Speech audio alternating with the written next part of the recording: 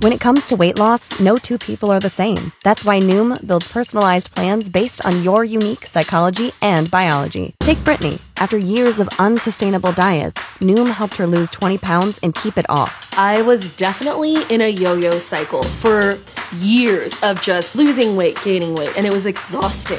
And Stephanie. She's a former D1 athlete who knew she couldn't outtrain her diet, and she lost 38 pounds. My relationship to food before Noom was never consistent. And Evan, he can't stand salads, but he still lost 50 pounds with Noom. I never really was a salad guy. That's just not who I am. Even through the pickiness, Noom taught me that building better habits builds a healthier lifestyle. I'm not doing this to get to a number. I'm doing this to feel better. Get your personalized plan today at Noom.com. Real Noom users compensated to provide their story. In 4 weeks, the typical Noom user can expect to lose 1 to 2 pounds per week. Individual results may vary. So, Don, punch up Clint there, and let's get started. Good morning, Clint. Good morning. How you doing? I'm doing just all right this morning. How about you, sir? Oh, pretty good. Getting a little rain out in Divine, thankfully. I was looking at the radar just a minute ago, and it looks like it's not going to be very long or probably not going to amount to a whole lot, but, man, every drop that falls from the sky we are grateful for. You know it, and luckily I got my Dina growing green out for all of this stuff, and my lawn is looking good. That's that's a very good thing. That's a very good thing. How can I help this morning? I picked up some trichogramma wasps from you the other day. Well, actually, my son did it for me, and he kind of forgot the instructions. So you just, when you put it out, how long does it take wasp to hatch and stuff like that? It depends on the temperature, and usually they'll begin hatching in 3 to 4 days. Now, the important thing in putting that little card out, what you actually have bought is a piece of paper that's coated with moth eggs, each of which has a little developing wasp larvae inside of it. Unfortunately, fire ants would love to eat those things, so if we tack the card to a tree, we always put a big glob of Vaseline around it so the ants can't get to it. What I do with it is use a little bit of monofilament fishing line, and since they've closed the Gulf, you might as well use your good monofilament line for something. But I just, hang it from maybe a 2-foot piece of line in a shady spot out underneath the tree. It just sits there and blows back and forth. And if it stays as warm as it has, we're supposed to start getting some cooler mornings, but still some very warm days. So those little wasps will be out in 3 or 4 days, going to work, finding the caterpillar eggs, parasitizing them, and taking care of problems before they ever get started. If you're ever, really want to see it, what you can do is take a glass jar or something, punch a few tiny holes in it so it gets some air in there. You can always put your strip in that little glass jar and check it 2-3 times a day. And as soon as you see the wasp, you can see them. They're tiny, but you can see them. But you can wait until you start seeing them emerge inside of your jar to let them out. But I don't know. We've done lots and lots and lots of strips and never had one that didn't fail to hatch properly. So for me, I just go ahead and hang them out. And they're good for about 500 square feet per strip? I think it's they're good for a lot more than that. For people with just a handful of trees, we're telling them, if you got really big trees, pecan trees or something like that, maybe hang out, one strip on each tree. But overall, on big areas, I think they're recommending about 6 to 7 cards per acre, which means that, one card is going to be good for, what would that make it, about 5,000 square feet. Okay. And does it have to stay out of the sun or some morning sun? It should be in the shade. It should be in the shade. Morning sun's probably okay, but we've had some hot days, so best bet's just hang it in a shady spot. Okay, good deal. All right, well, I appreciate the time. I appreciate the call, Clint. You have a great weekend, and glad you're there. Glad you're healthy, and sure appreciate it. Thanks. Okay, Don, I think Rosa is up next, and looks like it'll be Jane and Ben. Good morning, Rosa. Good morning. How are you? I'm just happy to be here and healthy, and I hope you are the same. Oh, I am too. But I needed to ask you about that E. coli. I want to use the cow manure that's out in the field. Right. And I was worried will my vegetables get E. coli maybe from it? I No, heard ma'am. lettuce had it. I was worried. Well, the E. coli that was found on the lettuce and on the spinach and a couple of other things had absolutely nothing to do with the cows. It had to do with lettuce pickers that let's just say they were not practicing good hygiene. They're the ones that got their own E. coli onto the lettuce or the spinach, and we won't go any further than that with it. But Okay. recognize that there are many strains of E. coli that are good. You could not live if you did not have a lot of E. coli in your intestines. But there are a couple of strains of it that are bad, and the bad ones are passed from human to human, not from cows to human. So basically, you should always be safe if you wash your produce carefully. If you want to rinse it in hydrogen peroxide, that is even safer, and it certainly doesn't hurt your ability to eat it. But no, you go right ahead and use that manure any way you like. And so long as you practice good personal sanitation, as I'm sure you do, you don't have to worry about E. coli. Oh, I'm so happy to hear that. How about what you just said about the peroxide? How do you use it? How much? Oh, To I rinse would, the vegetable. I would take a bowl and I'd put, hydrogen peroxide is cheap and what you get at the grocery store is pretty dilute. I would take a bowl and maybe put a fourth of a cup of hydrogen peroxide to a couple of cups of water and just dip your vegetables in it. I mean, if it's something with a real rough skin, you might want to rub it a little bit. For instance, if you're, I've been picking a lot of Celery? dino kale. Celery, I would just Celery? kind of rub it. Yeah, celery, I just rinse it good, and that's going to take care of any potential bad stuff that's on there. Oh, wonderful. Well, I'm very late in planting everything, but I'm going to go out today and plant it. Is it too late or too early to plant watermelon? I sure hope it's not too late because I haven't planted mine. That's on my list for my next day off. And I was planting eggplant and peppers earlier this week. I will admit my tomatoes are up and doing well, but my beans are just starting to sprout. You're not late. We're not even into April yet. Rosie, you're right on time, so don't worry about that. Oh, fantastic. Oh, I'm so happy to hear that. Okay. Thank you so very much. Have a great day. You do the same. It's always a pleasure to talk to you. All right, got a couple of lines open, so give me a call, 210-599-5555. And let's see, I believe do we have Jane up there, Don, or do we go to Ben next? It's Jack. Okay, we go to Jack next. Good morning, Jack. Good morning. Good morning, sir. All right. My corn is up and my pole beans are up. Now how do I save them? Sit out there at night with a flashlight and a shotgun? I am a big believer in electricity. In other words, electric fence. The pole beans are not as, susceptible to marauding raccoons and things as the corn is. I swear, when corn gets ripe, man, these raccoons have an internet somehow that they tell every coon in the county that the corn's ripe over at Jack's place, and they all show up. But while the corn is growing, you really don't have anything to worry about. But as the corn approaches ripeness, that's when you've got to worry about keeping the varmints away from it. Today's electric fence is not a piece of wire. For the home garden, you can get this, it's very, very easy to use. It's a little polypropylene twine that's about, maybe an eighth of an inch, in diameter, and it's got the little bitty wires embedded in it. So you just basically get some insulating post. I usually run 2 lines around my corn patch, one about, 6 inches off the ground, one about 12 inches off the ground. Get yourself, from any good farm and ranch store, get a little charger. It can be battery powered. It can be 110, and just hook that thing up.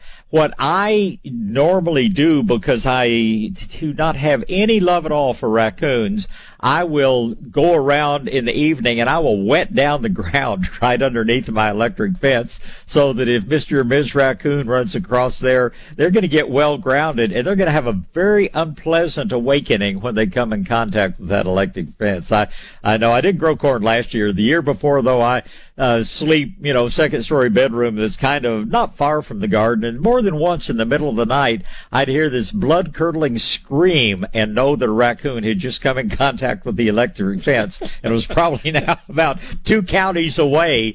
And so that's how I protect my corn patch. Raccoons will climb over a fence. They're very, shall we say, dexterous little animals. They can get around, but they can't beat the electric fence. And now, I will tell you, I haven't seen it yet. My business partner, Roberta, located and has ordered. I don't know if it's arrived yet, but it's like a kind of a mesh. It's actually like sort of a plastic fence with the electric cables built into it.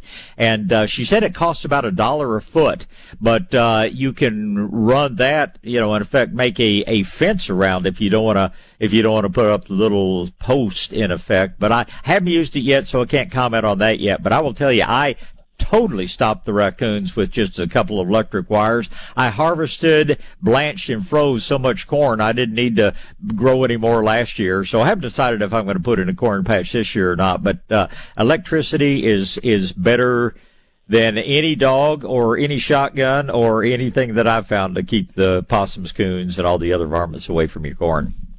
Well, should I spray anything on the beans to keep bugs off, or? Beans are not, the only thing that I regularly see on beans, is occasionally little caterpillars, occasionally little beetles. I use a product called Spinosad soap, and I use it reactively. If I start seeing a little bit of damage, I'll get out and spray with my Spinosad soap, and it always seems to clear it up in a hurry. I'll be honest with you, I have not had real good luck with pole beans the past 3 or 4 years, and I've gotten almost 100% to planting bush beans rather than pole beans. So my advice would be, you got your pole beans in and grow them, but if you've got room, go ahead and put in a few bush beans too, just to be sure you get a good number of beans there. Okay. Well, I put out the whatever it was you told me to put out for fire ants. I got that out. Right. And I just wonder what else it might be coming. My brown thumb, I could look at a plant, it'll die. My ex-mother-in-law used to say she had a plant, she called it Hamlet, because it couldn't decide whether to be or not to be.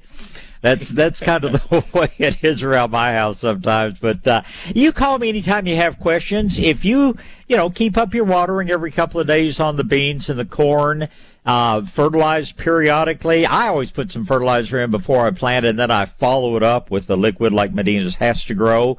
But I predict you're going to surprise yourself with how well you do. Now, like I say, pole beans have not done real well for me or most anybody else I talk to. So let them grow, keep your fingers crossed, but go out and get yourself a pack of Contender or Top Crop or Bush Blue Lake. Plant a row or so of your bush green beans, and I can virtually guarantee you success with those. And do you have to put a fence where they grow up like a pole bean, or they just... Oh, no, they just, they'll grow about maybe 18 inches tall. They'll be the thickest, prettiest little thing that you've ever seen. And, I grow, I think it's getting a little late, but my first crop of, bush beans is one called Tavera. Actually, you could still plant a crop of those. But man, from a 4-foot row, I could pick enough beans for 2 people. I usually do a double row about 10 feet long, and every day I'm getting enough to share with friends and family and everybody else. So, they are quite productive.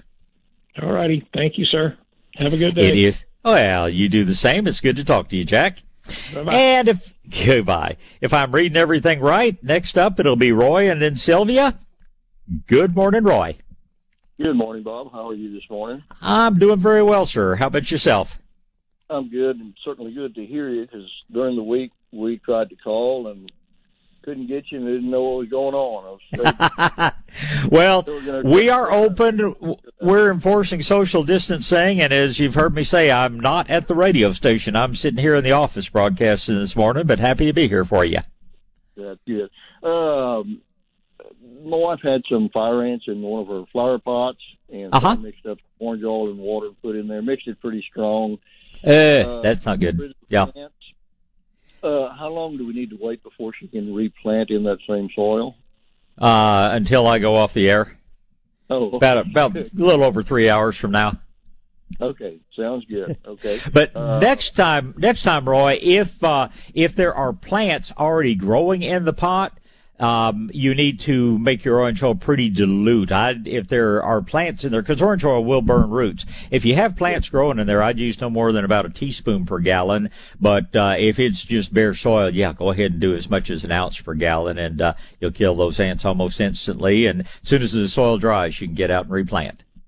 Okay, sounds good. And is it too late to put compost on the lawn, on the grass? No, sir. We're supposed to cool down a bit this next week, but I get it done as soon as you can.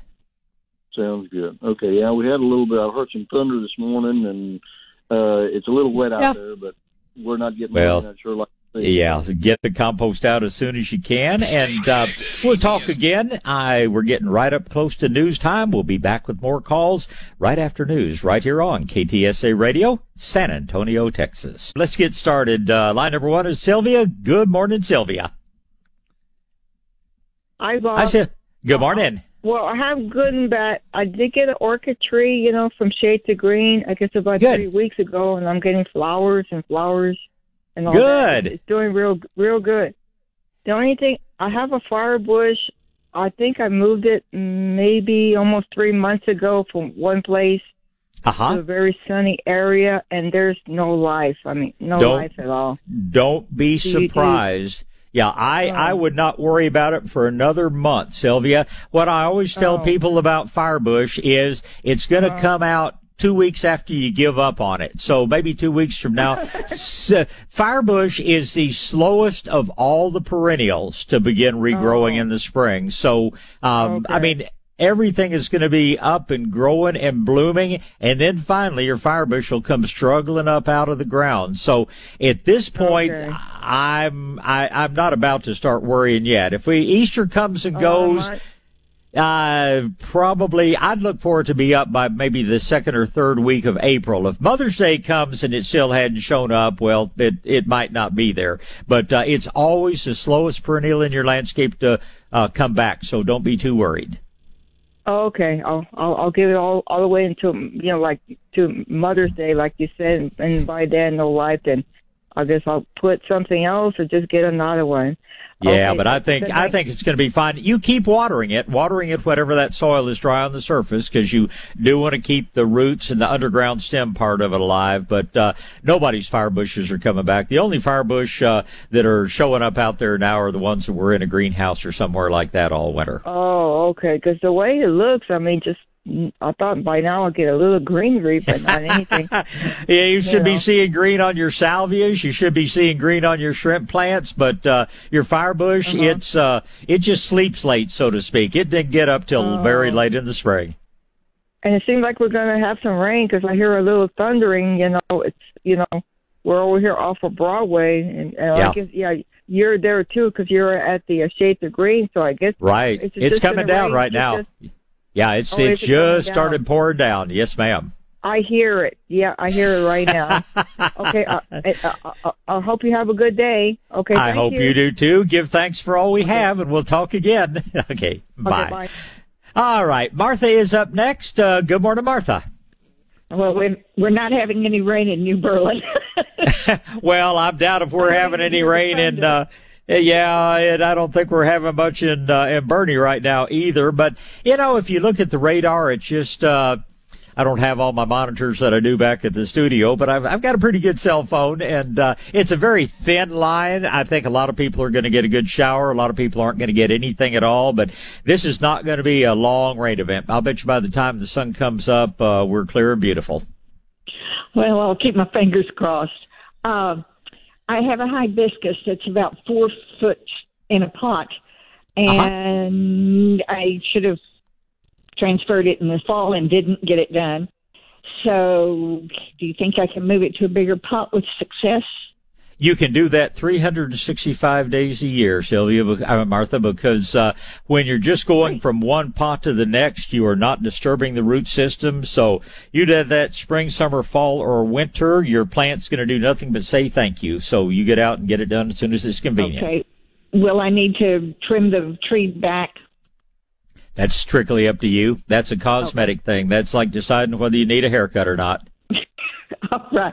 And I'm about a 4-inch pot of Salvia leucanthus, and I'm trying to figure out where to put it. How much shade will it take? Salvia leucantha is Mexican bush sage, and it is one of the ones that likes a lot of sun. I will tell you, it has to have at least half a day of sun. It's ultimately going to make a plant about 3 feet tall and 3 feet wide. So it's bigger than some of the salvias, smaller than some of the others. So just give it room. Favorite, so I go anyway. We'll see. You know, there are actually two different forms of it. All of them have that little sort of lavender flower, but then out of the center of that little lavender flower, on one variety comes a pure little white section. Out of the other variety comes a real intense orchid section. The orchid one is my favorite, but you probably, if you love that plant, you ought to have one of each in your landscape. So they grow the same, they look the same, but the flowers are very distinctly different, and both of them are beautiful. I was going by one that they had a yellow plant, I don't remember what it was, blooming, that came up in the middle of it, and the two of them together were just gorgeous. And they're just growing perennials, growing flowers in general. Talk about something to lift your spirits. Everybody needs a good flower bed along with a vegetable garden, if you like those two. Amen. And back to my hibiscus. I have it on the east side of the porch. Can I move it to the west? Here's the thing about hibiscus. The plant will love the west sun, but some varieties of hibiscus, our Texas summer sun is enough to burn the flowers. The flowers, hibiscus flowers only last one day anyway, but some varieties, that flower will actually get a little sunburn. Now, this time of year, I don't think that'll be an issue. So, yeah, I think it would be very happy on the west side of your porch, but just keep an eye on it. If the flowers start actually looking like they're sunburned, if they're just not lasting all day, they start looking ugly in the afternoon, then you may need to move it into a little bit more shade. Okay, I have a jasmine in the pot. Can I move it into the full sun? And can you tell me what kind of jasmine? No, that's all it had on the Okay. Is it a bush or is it a vine? White. It's a vine. Okay. And it has a white blossom. Yes, it will grow in sun or shade. Now, it's going to have something to grow on because it's a vigorous grower. It wants to be 6 feet tall. That one is properly called either star jasmine, or some people call it Confederate jasmine. Let's don't talk political correctness. It's always going to be Confederate jasmine to me, but if you prefer star jasmine, it's going to bloom about April. It's highly fragrant, makes lots and lots of flowers, but it does make a big plant. So move it into the sun if you can and give it a good place to grow. Okay. Thank you very much, and have a blessed week. And you do the same. You do the same, Martha. Sure appreciate it. Thank you. Goodbye. All right, next up is Richard. Good morning, Richard. Hey, good morning, sir. I got a couple questions. We bought a house here on Westover Hills. I don't know if you're familiar where that's at. Yes, sir. Congratulations. One thing I noticed about it, I don't know why we didn't notice when we were looking at the houses, it's got no trees. Uh-huh. And my dog, that's going to get hot. My dog, I got two dogs, would like to get like a nice shade tree for them. Okay. And what would be a good tree to start in the backyard without, like getting into the pipes and rooting real bad? And Well, trees don't bore holes in pipes. If you have a leak in a pipe, a tree may put a root into it. But that's a big myth that trees actually hurt the pipes. If pipes are in good shape, trees aren't going to cause any problem at all. I'm sure you would like to have this tree grow as quickly as possible for the puppy dogs, right? Right, yes. Okay, as long as you can keep it watered, the fastest growing tree that you can plant out there is called a Mexican sycamore. That tree can be 30, 40 feet tall within 5 or 6 years growth.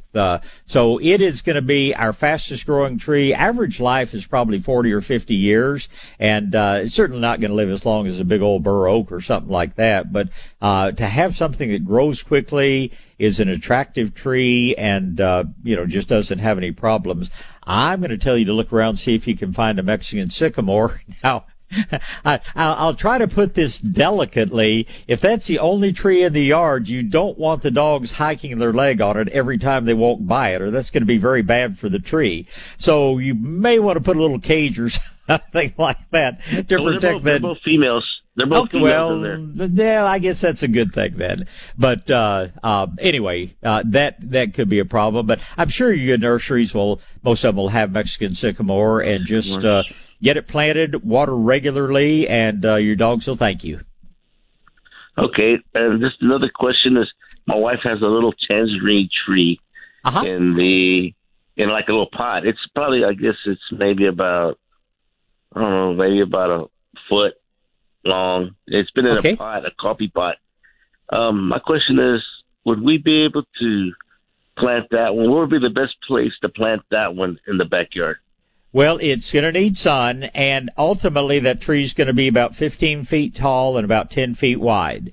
So it's kind of like a good-sized crepe myrtle. You want to give it enough room to grow up to that size, but as long as it gets good sun, and as long as the dogs can't sit on it or lie on it or whatever else, you put it anywhere you'd like. But expect it to be at maturity, about 15 feet tall, about 10 feet wide, and they're cold hardy down at least into the upper teens, so it should be a very successful tree for you. Wow. Okay. Well, thanks a lot, man. I appreciate it, Richard. Appreciate the call, and you have a good, safe week.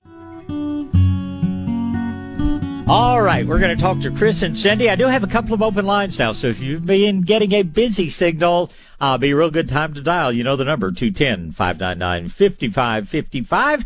And let's just bring up Chris. Good morning, Chris. Good morning, Bob. Morning, sir.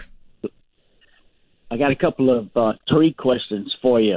All right. One of them is an ornamental plum tree, flowering plum tree. Yes, sir. Got a couple of them that have been left alone for a long time, and these root suckers came up around the base, pretty intense. So I've gone through and I've trimmed away the root suckers from these trees, and now I have all these little stumps coming up around the root zone. How do I take care of those? Get rid of them, but not hurt the parent tree, because it hasn't killed the parent tree to have these suckers grow there. They got away with it for a long time. Okay. Well, unfortunately, they are weakening the parent tree, and there is not a lot you can do about them, because as you so accurately observed, they are actually coming off of the roots of the ornamental plum tree. And so about all you can do is to continue to cut them down. If you have one area that's really bad, or I guess if you want to do the whole thing, I don't want you to use weed block or, anything like that. But, if you were to, get some cardboard and just put cardboard down 2-3 layers thick, dump a little bit of mulch on top of it, that's going to suppress them a great deal. But we really can't get rid of them. We can't put any kind of poison on them. We can't go and dig them up, because then we're messing with the roots of the tree. But I would recommend just mow them off. Expect them to regrow, but just keep mowing them off. Excuse me, just keep mowing them off, and your tree will do just fine. I will tell you that plums are notoriously short-lived, shall we say, because we all set our standards by oak trees and pecan trees that can live hundreds of years. If you've got an ornamental plum that stays healthy and pretty for 12, 15 years, you're doing pretty well. So don't expect that tree to live forever. But the root, the sprouts, the suckers, whatever, they're just kind of telling you that the tree's under a little bit of stress. And, everything's under stress, because we've gotten these little rains that wet the surface. We just had a real downpour for about 3 minutes, and now it looks like it's totally gone. But we just haven't gotten the kind of rains that will put water deeply into the soil. So at least once a month or so, you need to turn the hose on slowly and let that really, really, really soak down deeply into the soil around that plum to keep it going as best possible. And I realize that's a very long answer to a very short question, but just keep mowing off those suckers. Do everything you can to get the big tree healthy. But if it's been in the ground quite a few years, realize that they're among the more short-lived trees we grow. Yeah, I kind of can't wait for the thing to die so I can plant a plum tree that'll actually grow plums. These are just flowering ornamental decorations. Well, there's a product called Chainsaw that will help you accomplish that goal much more quickly.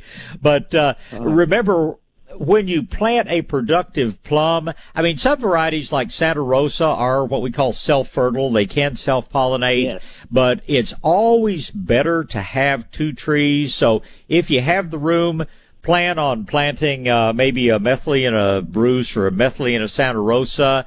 If you don't have room, talk a neighbor into planting one and tell them what wonderful plums they're going to get, because it's going to cross-pollinate with your tree. But by all means, it's now's a good season. Somewhere like Phoenix is going to have plenty of good plum trees in stock. So don't feel like you have to wait for this one to go to plant another one if you have any room at all. A couple of these suckers are 1-inch caliper little mini trees coming off the root zone. Yeah, I'd rather have 4 fruiting plums than these 2 ornamental. I mean, they're cute and everything, but this is just not my lifestyle. And this previous owner planted all these little decorative plants all around. I'm trying to get a peach tree growing in the corner over here. Well, they're not family members. I want you to do 2 things. I want you to go over to CLL Lawnmower over on Austin Highway and talk to Willie about one of those phenomenal electric sealed saws, battery-powered chainsaws. They are a chainsaw. They are something that must be handled with care, but you're talking to a guy that's got 3 big steel chainsaws that are gas powered. I hardly ever start one anymore because that little battery powered saw, and I use it to cut cedar. I mean, I've cut logs that were 20 inches in diameter. I had an old pecan log that needed to be cut, and working from both sides of it, I cut that a 20-inch diameter log with my electric saw.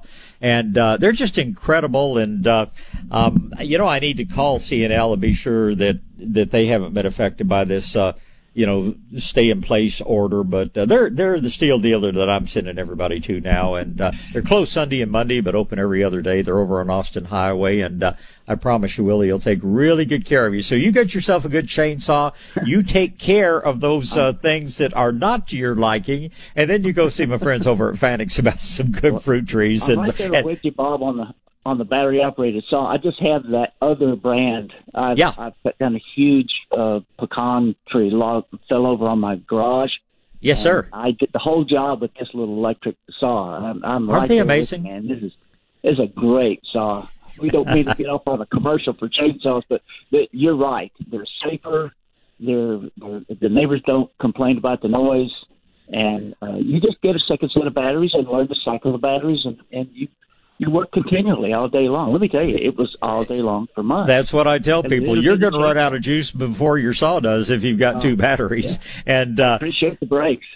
Well, it's I call it a lady saw, because I know a lot of ladies that are very capable, my partner included, of using a chainsaw, but they don't want to do it because they don't want to start the damn thing. And believe me, having pulled that recoil more times than I like on some others, but that's the fun thing about that lithium-ion battery-powered saw. You squeeze that trigger and you go, and you can make one cut and lie it down, pick it up, come back and do another one instead of starting it and stopping it, starting it and stopping it. So I don't mind taking a second here, Chris, to talk about the virtues of the newest stuff in saw technology. So anyway, you get rid of the trouble causers. You go over and see Mark and Mike over at Phoenix and get yourself some new fruit trees before it gets too late in the year, and you might just be picking peaches and plums next spring. Could I squeeze in a question about a ginkgo tree? Yes, sir. Yes, sir. I have 2 in pots. I've been keeping them in pots up under an awning, and they made it through the winter. And now that's not a problem. I'm looking at planting these things. They've been sitting in pots for too long. Yeah. But there's a caution about planting the one that turns out to be the fruiting, the female. Oh, don't worry about that. The fruit. Yeah, it's not that bad, and quite honestly, based on Howard Garrett's experience up in Dallas, even the ones that they call males, they seem to do their own sex change operation sometime later in life. They are native trees, too.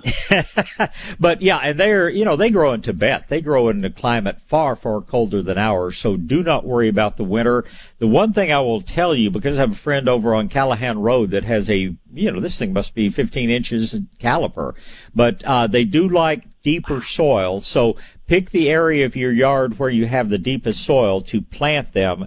But I get them in the ground as soon as you can, and like I say, the fruit's not that bad. Maybe we'll talk to Howard Garrett about that at 8:00 today about his. And I know his dogs sometimes get a little carried away with wanting to eat the fruit, but not a big deal. Ginkgos are fascinating trees, and they're a look back to prehistoric times, kind of like a sago palm is.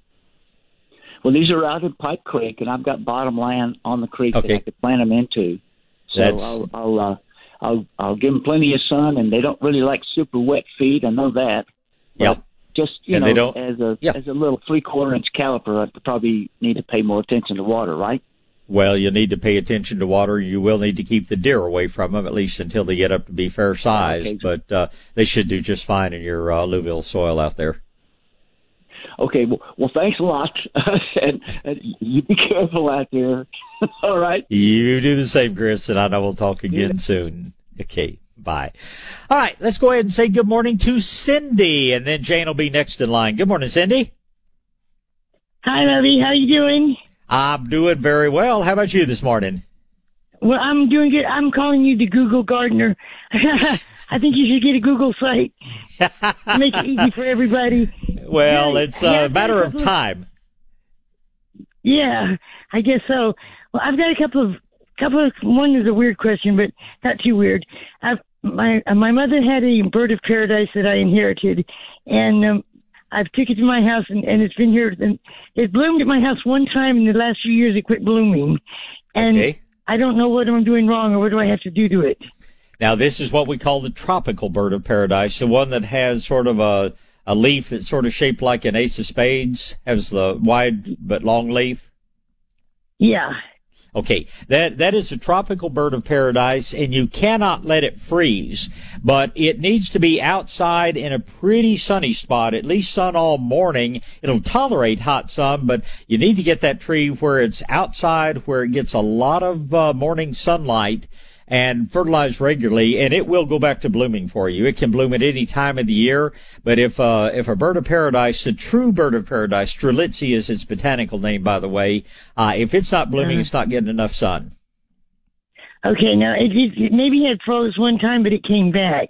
Yeah, better not to let it freeze. That'll set it back. No, it'll come back. Okay. Now I have another question about, I hear you talk to people all the time about moving plants and digging them and moving them around. And my ex-father-in-law had a nursery, and he always told me when you move a plant and you disturb the roots, you cut the top off. And I was wondering, why do you not recommend that, or do you recommend that also? I recommend it to a limited extent. And here's what the deal is. A plant takes water up through its roots. It releases the water out through the leaves in what we call transpiration. If we dig a plant and we do a lot of damage to its root system, obviously it will lose water faster than it can take it up, so then we reduce the size of the top a little bit.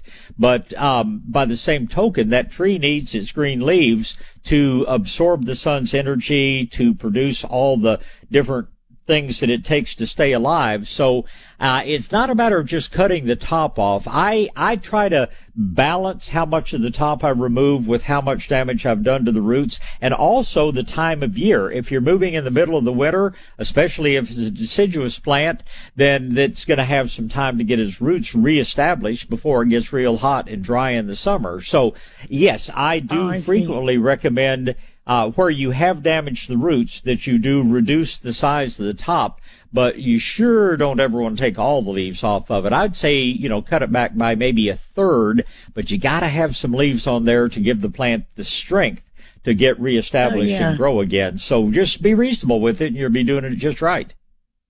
Okay. And then this other question, I made it out to Fanix Nursery, which was a beautiful place. I didn't have a lot of time to be there, and it was 3 weeks ago, and I bought the nematodes, and I know I had heard you say that they last up to 2 weeks in the refrigerator. Well, they're still in the refrigerator.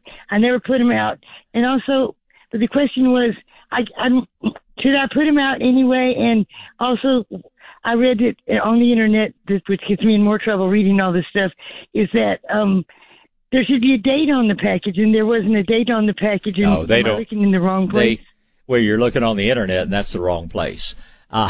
Yeah. What happens is if you're getting the ones on that little sponge, you're starting out with 1 million nematodes. In 2 weeks' time, you're still going to have 1 million nematodes. In 3 weeks' time, it might be down to 950,000. In 4 weeks' time, it might be down to 750,000. But you've still got plenty of good nematodes on there, so just get them out as quickly as you possibly can. Okay, and it doesn't matter that there's no date on the package? No, there's never a date on the package when you're getting the right variety because I got the one with the sponge. Yeah. They don't date them. Now, Fanix is an honest nursery, and they will tell you when they got them in, but it would be impossible. I mean, we sell, this week we'll probably sell 200-300 packages of those nematodes, and we, quite frankly, it's just, we know we're going through them so fast that it's just not worth the time to sit down and write a date on every one of them. But it's the dry form that doesn't work as well that's going to have a date on it. But these live ones, no, you're never going to find a date on those. And a good, honest nursery like Fanix will tell you how long they've had them, and they won't sell them if they've had them for too long. So I think you're fine. I just get them out as soon as you can, Cindy. Okay, and one little quick question. What was your recipe to kill weeds, and will it kill grass also? Because I have grass that I have not been able to get mowed yet, and I want to kill some of it. It will set grass back. The winter weeds and things like that, it will kill those, and it will burn Bermuda or St. Augustine, but it won't really kill it. The recipe is 1 gallon of strong vinegar, and to that you add 2 ounces, 4 tablespoons, 2 ounces of orange oil, and just a little squirt of dish soap, and go for it. I mean, the results overnight, you'll see everything just die.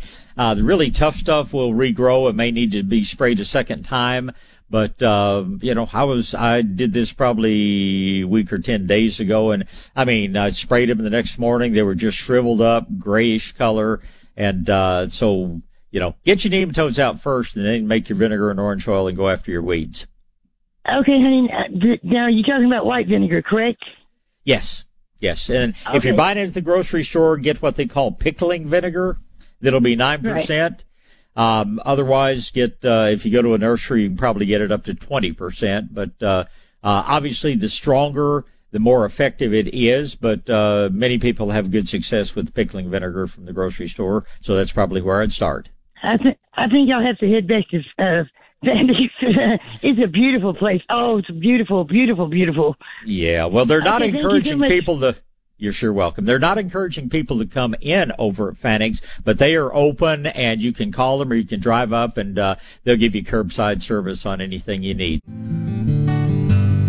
All right, good morning again. Nice morning in South Texas. Few little rain showers moving through, but boy, if it's like it was here at the nursery, it's very, very brief, but we may get some showers, but overall, it's going to be a good day. I hope you will get out and enjoy. Man, I heard the craziest thing yesterday, that the Gulf of Mexico has been closed to fishing. Don, I don't know if you heard that or not, but Texas Parks and Wildlife has shut down the Gulf of Mexico for fishing.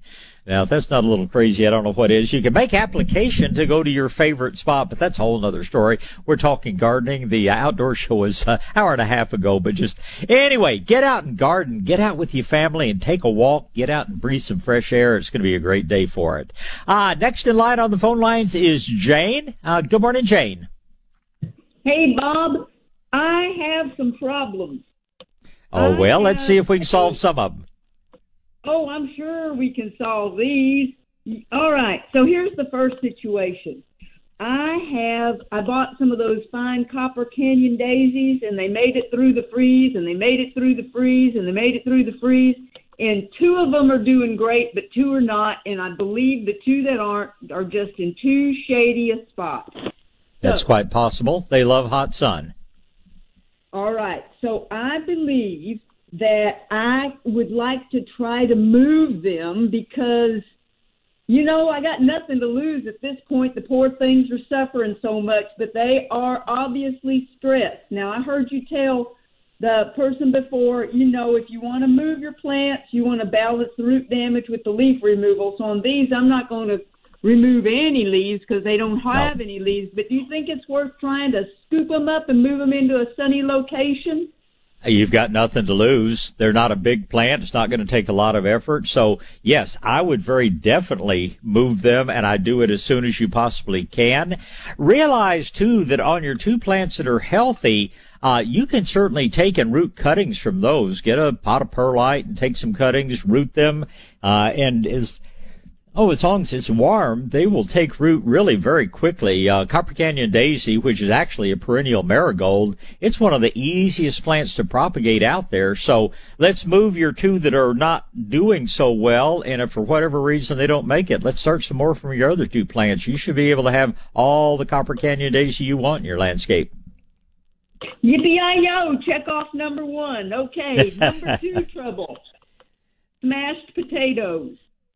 Okay, so I had a good friend come out yesterday, and he's a great big person, and he was doing something I really needed done, keeping our social distance. He was way away from me, and he stomped on a few of my potatoes. They'll come out. They're set back. Just let them. They'll be all right? They'll be all right. That's the thing about potatoes. That's why we plant them in February. Some years they freeze down, but they pop right back out.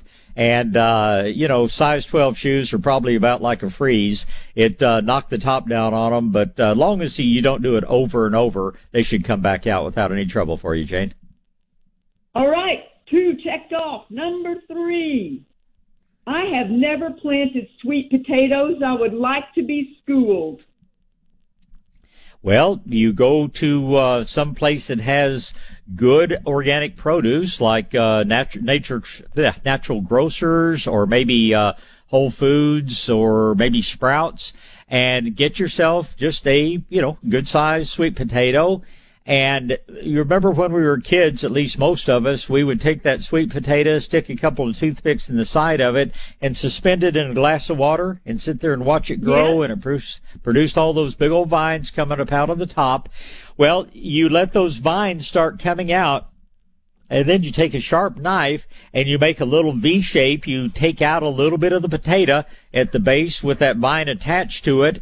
Some people can just put them directly in the ground and they'll keep on growing.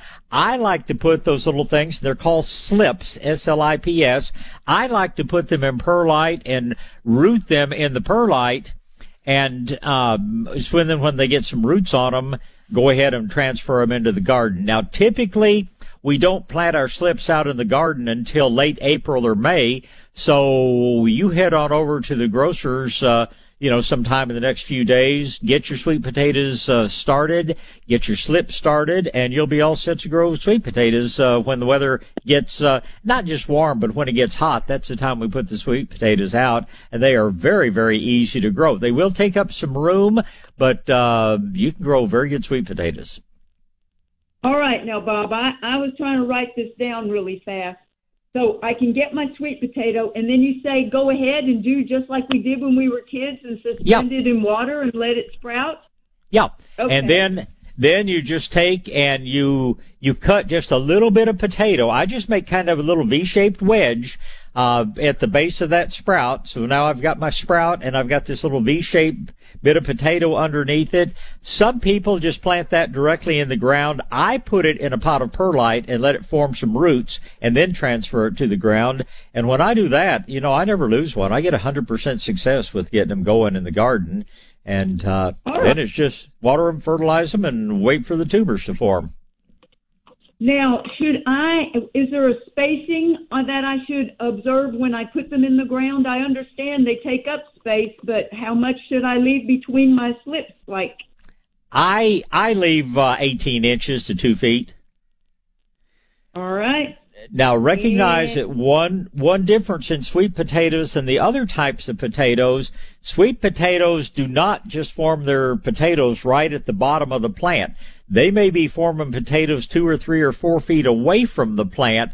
So it's okay to have several plants in there not too far apart, because you're going to have to kind of go looking for the potatoes anyway when it's time to dig them.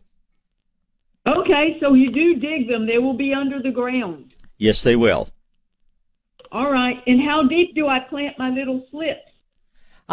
Just so the roots are under the ground and the vine's sticking up above, maybe half an inch or so. All right. Well, I'll probably think of more questions once I start, but I'm not going to keep the line tied up while I try to understand this. Oh, I have 2 more questions. Real quickly, please. All right. Is it okay to plant my green beans now? Yes, it is. All right. Well, I'll let you go. Thank you so much. You're sure welcome, Jane. Thank you. Goodbye. Let's bring up line number 1, and that would be James. Good morning, James. Morning, Bob. How you doing this morning? Oh, just enjoy sitting here looking out the window at a pretty garden instead of just looking at a blank wall in the studio. So I guess we'll be doing that, and it's a lot of fun, really. You may hear a little bit of noise in the background with cats talking and dogs barking and phones ringing, but it just means it's live radio. Well, that's great.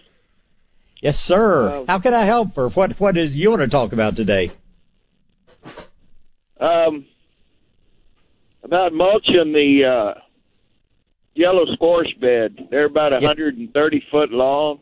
Wow. And I transplanted squash out at 4 foot spacing this year. 3 foot's just a little too close for me. Yeah, the way you grow it, I can understand that. Well, those plants get so big, and then you jungle trying to pick that. I was talking to Stuart out at Medina and getting some advice on mulching, and he's recommending a generous amount of the growing green on the ground before you put the straw down, and we run the wheat straw and oat straw through the hammer mill because it's old and wet. Yeah. It makes a real nice product. Yeah. Then he's recommended that if you want the mulch to compost down, put the growing green on top of the mulch. But that makes good sense. We're covering the ground with it and then mulching on top of it. I think you're just fine. What kind of precautions do you take with the vine borers, or are they a problem for you? I've never ever had them, so I don't know what the big deal is about the vine borers. I know that the community garden down there in Shirts just ate up with them, but they don't have a big planting. Yeah. It's kind of weird. I went for many years without ever having them in my garden, and then all of a sudden when they showed up, they have been an ongoing problem. I've moved where I'm planting my squash a little bit, and I'm going to be real interested to, see if it's an issue this year. And the only thing I ever found that really truly worked was injecting the BT into the stem. But hey, maybe if you have a bigger operation, Malcolm Beck used to tell us the big operations never seem to have a problem. It's just the little guys that do. So I don't know. Maybe there's strength in numbers or something, but I was just curious if it was a problem for you. Glad to hear that it's not. No, I've never had them. There's a lady that I give the transplants to that has problems with them. We cover the transplants with a row cover until they get up to where they can take the wind and the sun. Sure. And, they get pretty good size. So I don't know if that's the reason or not, but I've never had the borers. I'm glad to hear it. That Medina product, that growing green, when I mulch, I'm not stingy with that. I cover the ground pretty good. It's a composted product, so it probably adds a lot of microbes to that area right underneath that mulch layer. Well, and I don't think there's any doubt that it does. And you probably know this, but for our listeners that don't, Medina is actually, they set up a pelletizing mill. They spend a lot of money. And, they used to buy the base product for the Growing Green out of North Carolina from Purdue over there. And then they just sort of had to coat it. But being the progressive company that Medina is, they spent a lot of money, built their own pelletizing mill so that they can add the green sand and the humates and everything else to that poultry litter and then pelletize it. So it's always been a good product, and it's an even better product since they're actually making it over in Hondo right now. So I'm with you. It's one of the best on the markets, and I use it liberally too, and I don't think you'll ever hurt anything with it except maybe your bank account if you get too carried away. But it sure is a good product for vegetables, flowers, or almost anything else. Yeah, what I like about it is it's good earthworm food for my earthworms. It really is. Underneath the mulch. Yeah.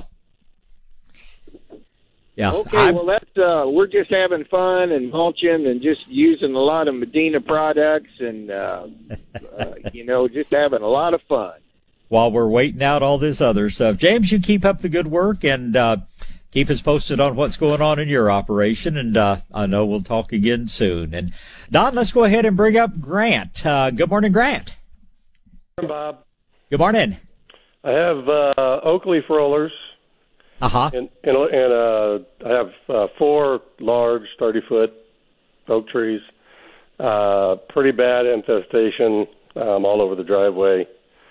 They fall and right. They're on the driveway, and trying to decide what to do. Leave alone, tree will be fine. I have Eder coming next week to take a look. Okay. What's your opinion? Yeah, you know what you should have done, and that was put out the trichogramma wasps about a month ago, and then you wouldn't be having these guys because it's just always a guessing game because the trichogramma, they destroy the eggs of the leaf rollers before they ever hatch out, and so that means that once they've hatched out, it's too late to go after them, and so I would tell you in future years, it's, you're going to spend under $10 for, I think, 5,000 or 6,000, little wasps. And so we always recommend, especially if you've had problems in the past, to put out the little trichogramma beforehand and don't ever let them get started. Your trees are not going to die. I mean, they're going to look nasty for a while. They're going to put on new leaves. And it's hard and probably not really a good idea to try to spray a big tree because, I just hate spraying any kind, even natural pesticides. I hate spraying them way up in the air. So at this point, if you, wanted to get a sprayer and spray some of the lower limbs and things like that just to protect the lower foliage while the tree re-leaves, that's a nice thing, if there is any nice thing about the leaf rollers, is that they are relatively brief. They eat so much of that young leaf material coming out, but our oak trees are relatively strong. We have had some good rains, and I have no doubt that your trees are going to come right back out. But they will be slightly weakened, and like I say, just put it on your calendar for sometime toward the end of January, 1st of February next year. I mean, they're saying, a great big tree, maybe 1 little card per tree, or 6 cards per acre. So, even if you got lots of land around, it's what all the pecan growers are doing. To protect the crop. Nobody sprays pecan trees anymore because these little guys stop the trichogramma, and if we make a second release sometime in May, they'll totally take care of the webworm. So they're just they're a neat little guy. They're almost microscopic. You can see them if you have good eyes, but they don't sting. There are no negatives to them. But what they do is parasitize and kill the eggs of these little guys before they ever get started. So if I were you, I'd just tough it out, let Ed take a look and tell you if he sees anything else your trees need. But this isn't a fatal problem with them. It's just a nuisance and just sets them back a little bit. It's a nuisance, all right. That's for sure. And so you said the first application of the wasps a month ago? Yeah, probably maybe more like 6 weeks ago. We usually aim for doing it sometime the end of January or the first half of February. Okay, it's very interesting. I mean, these 4 trees have it. tree across the street has it. Down the street, there's a tree that looks, a little, like it's got it. And then now, of course, as I'm driving around, I'm looking at every oak tree I drive by. And, it seems as though, probably a very mild winter has something to do with it, I guess. I think it does. And the fact that the adult of that, and it's a little moth, they go around sometime later in the spring. They've already laid the eggs for next year's crop of leaf rollers. And sometimes, we will have enough of a natural population of trichogramma to keep them under control. Some years, like you say, the very mild winter, and there are just a tremendous number of eggs out there. Some years are going to be a problem, but it's just a totally safe and inexpensive kind of insurance for your trees. So we generally recommend, especially if you've had them around once, the adults were there to lay eggs for next year's crop. So just if we remember to put out the little trichogrammas in late winter, early spring, then we sure don't have to worry about it. Okay, and you sell them at your nursery? We do. I think most nurseries do. We get, we get a fresh shipment every week on those, just like the nematodes. But like I say, it's too late this year because they've already hatched, and the little wasp. Now, you're going to see pretty soon, you're going to see your paper wasps, your yellow jackets and the red and black wasp and all of those. They're going to come in and kill those little guys in large numbers. But there were red wasps on it yesterday. Already just not enough.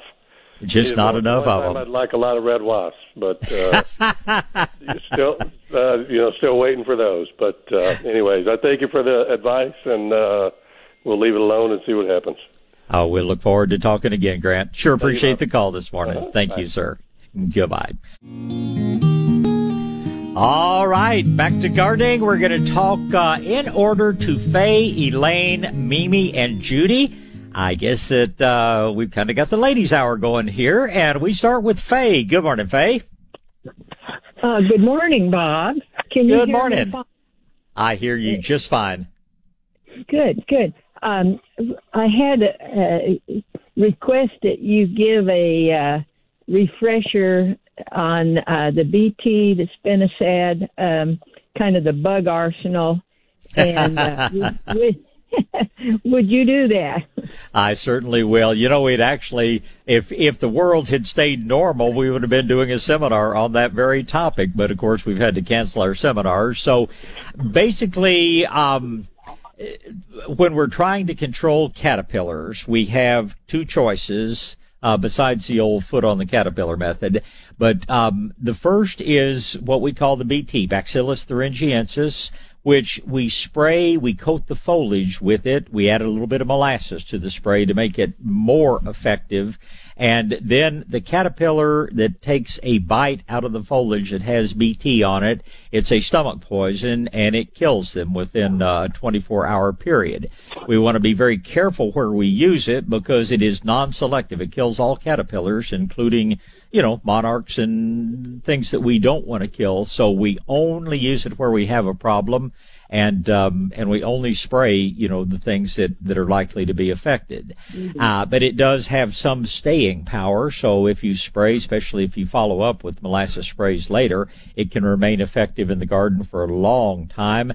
I tend to use it on my tomato plants because the only caterpillars that get on the tomatoes are not the beautiful butterflies. And many times I just spray once and I'm covered for the whole season because I do follow-up sprays with the molasses. Now, the other option is to use spinosad, which is a contact killer, which you basically need to get it on the caterpillars to kill them. But again, it's a natural product based around soil bacteria, and it does a good job. But once again, we only spray where we have a problem. And my favorite form of spinosad is what they call spinosad soap. The advantage to spinosad is that it takes care of many other things like stink bugs and aphids and most all of our garden pests, as well as the caterpillars. But the disadvantage, like I say, is that you have to actually directly get it onto the bug for it to be real effective. And so that's how we handle the caterpillar issue. On pill bugs or roly-polies or whatever you want to call them, I like using a bait for them, which is called Sluggo Plus. Once again, the active ingredient is spinosad, but it is totally safe for people and pets. But once again, you don't want to overdo it because it kills the bad snails, but unfortunately kills the good snails as well. So we just put it out where we have a real problem. Also control pill bugs with kind of a pill bug trap, which is going to be a slick-sided jar that we can bury down into the soil, kind of up to the neck of it. So the pill bugs, put a piece of apple or a piece of lettuce in the bottom, or sometimes just water. Pill bugs go crawling in to get to it. They can't get back out, and you get rid of large numbers at a time that way. So those are the principal garden pests. Now, a lot of people are seeing June bugs around. The June bugs are flying early this year, and there are lots and lots of them. So we do recommend anybody who is starting to see June bugs around your porch lights, get those beneficial nematodes out, because the June bugs are laying the eggs in the grass. That produces the grub worms that do all the damage. So anybody seeing very many June bugs, we would highly recommend getting the beneficial nematodes out in the near future. And I guess those are the principal insect pests that we're dealing with right now. Does that cover the ones you were interested in? Well, it sure does, Bob. I've got to order fresh BT and spinosad. Both of them probably have a lifetime. Well, they have a very long shelf life. I remember when old Barney Grimm was alive and head of Greenlight, Barney told me that BT, if as long as it hasn't gotten too hot, probably has a shelf life of 30 years. The spinosad is probably at least 2 or 3 years. The thing we have to really be using fresh is neem. Neem only has a shelf life of maybe 6 months, but BT has a long shelf life, and spinosad has a fairly long shelf life. Well, gosh, that's good. I may have at least a good start for the year. Well, those Absolutely. were my questions, Bob. Thank you for the refresher, and I'll go accordingly. Thank you. You're sure welcome, Faye. You stay safe and have a good weekend. And Don, let's go ahead and get Elaine in here before the bottom of the hour. Good morning, Elaine. Hi. Hi there. Hello? Ooh, Elaine, you accidentally cut yourself off. Give us a call back, and we will go on to Mimi. Good morning, Mimi. Good morning, Bob. I only have one simple question. Is it too late to transplant from a pot my lemon tree into the ground? Absolutely not. It's a perfect time to do it, because when you're going from a pot to the ground, you're not disturbing the roots. So you can actually do that any time of the year, Mimi, but now is a real good time to do it, because this way it's going to have some time to get roots established before the summer's heat hit. So anytime after 9 o'clock, you get out there and get that lemon tree into the ground. And Bob, another question. Would you come over and dig the hole? You know, the social distancing thing, I would love to, Mimi, but just, we don't want the mayor mad at us, so I guess you're going to have to dig your own hole this time. You are right. Okay. I appreciate it. Thank you, Bob. And have a good weekend, and thank you, Mimi. Okay. Goodbye. People are always thanking me for being here, but I want to thank you for being out there and for calling, because that's what makes the show fun. We're going to talk to Judy and Carolyn and Sherry and Tracy. Those are my 4 callers that are occupying all 4 phone lines right now. But again, just, we gardeners know that we're going to get through this, and it's like I've been saying, if for whatever reason I had to stay totally at home, I may get caught up on my gardening for the first time in many, many years. Let's get back to gardening right now, though, with Judy. Good morning, Judy. Hi, Bob. How are you? I'm good. How are you today? I'm pretty good. I have a question for you. I have a little Joey, and I've had it for going on 2 years now. It was blooming earlier, but I don't see any blooms on there now. And tell me what kind of plant once again? It's a Joey avocado. Oh, Joey avocado. Okay, very good. I was thinking baby kangaroo here, and no, Joey avocado makes sense. Oh, well, that would be nice, but I don't have kangaroos. Yeah. On one section of the tree, the leaves look like they've been burnt on the ends and kind of curled like they're want to fall off. Okay. I don't know what that is. I mean, I don't know if it's a pest. I doubt that it's a pest. There occasionally we see a caterpillar on an avocado, but that's about the only one. My suspicion is, earlier we had some pretty cold winds. We had some days, it's hard to remember back, but when it was very chilly, down to low 40s, and we had high wind, the humidity was very dry. And quite frankly, we call it burn, but what it actually is dehydration on the leaves. And I suspect that that's all you're looking at. A couple of things I would do. I'd be sure you keep up with your fertilizing. And at this point, I'd be using a good liquid. I would, periodically, you don't want to keep them too wet. You want to water thoroughly, but you want them to get dry an inch deep before you water again. But having said that, you can take your hose and just spray up and down the trunk and the limbs, let them absorb some moisture directly through the bark, and that's going to help them out a great deal. But I don't think it's a pest, and I think it is almost certainly just environmental, and your joey should go right on growing, and hopefully some of those flowers you're seeing now will turn into avocados. Yeah, I have another question. On my lemon tree, I noticed that underneath some of the limbs, there are little black, real tiny, it looks like dirt. Uh-huh. And I don't know what that is. I try to rub it off and it just appears like dirt, but. What it most likely is, lemon trees, their principal pests are aphids and sometimes citrus scale. And what happens is the bugs leave behind little droplets of a sugary excrement, and then the black mold grows on the sugar. And so that's what, that's what it usually is. I don't think it's a severe problem. I would wipe it off, wash it off any way you can, but I sure wouldn't lose any sleep over it. Okay. So I wouldn't use spinosad or anything like that on it? I don't think you need to. I mean, if it seems to spread, if you start seeing a lot more of it, then maybe I would give it one spraying with the spinosad soap, but I doubt that that's going to be an issue.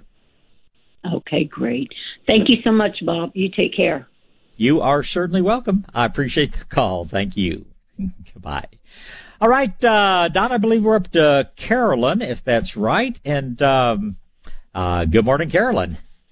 Oh, good morning. I have one question. I was trimming my Burford hollies yesterday. Okay. And they've got a lot of yellow leaves on one of them. And when I look at the leaves on the back of some of them, they have, it's like a white on there. And then the bugs don't look alive. They look like little white or black. Yeah, what they are is a scale that gets on Burford hollies. And do they wipe off easily? Do they feel dry and powdery, or do they have some liquid to them? Oh, I don't think they have any liquid. They're just dry. Okay, if they're dry, then they're dead. But if you see them starting, your Burfords are about to put on a bunch of new growth. If you see those on the newer growth, then you probably will need to spray with spinosad soap or possibly even neem. But at this point, I don't think you need to do a thing. When they're dry, and you see, dead scale looks very much like live scale. And when they're dry and powdery, we know that they're dead scale, and not a thing in the world you really need to do. Oh, okay. I didn't want to lose the whole holly bush. Oh, no, you're not about to do that. You do your part with watering and fertilizing your Burford holly. You'll be pretty as ever. The scale, as long as we keep it under control, it's a minor issue to Burford holly. Burford holly is a strong plant, and as long as we keep it reasonably under control, then it should be a problem. It sounds like what you have on your plants is already dead, so stop worrying about it and find something else to worry about. There's plenty of other things out there today. Okay, thank you, and next on to the next caller. Okay, bye-bye. All right, Carolyn, thank you very much. All right. Hey, Elaine managed to get back through. We had her on a few minutes ago, and her phone cut out on her just as we were bringing her up. So I'm going to put her on first, and then we'll talk to Sherry and Tracy. But right now, good morning, Elaine. Good morning. Glad you got back through. Yes, me too.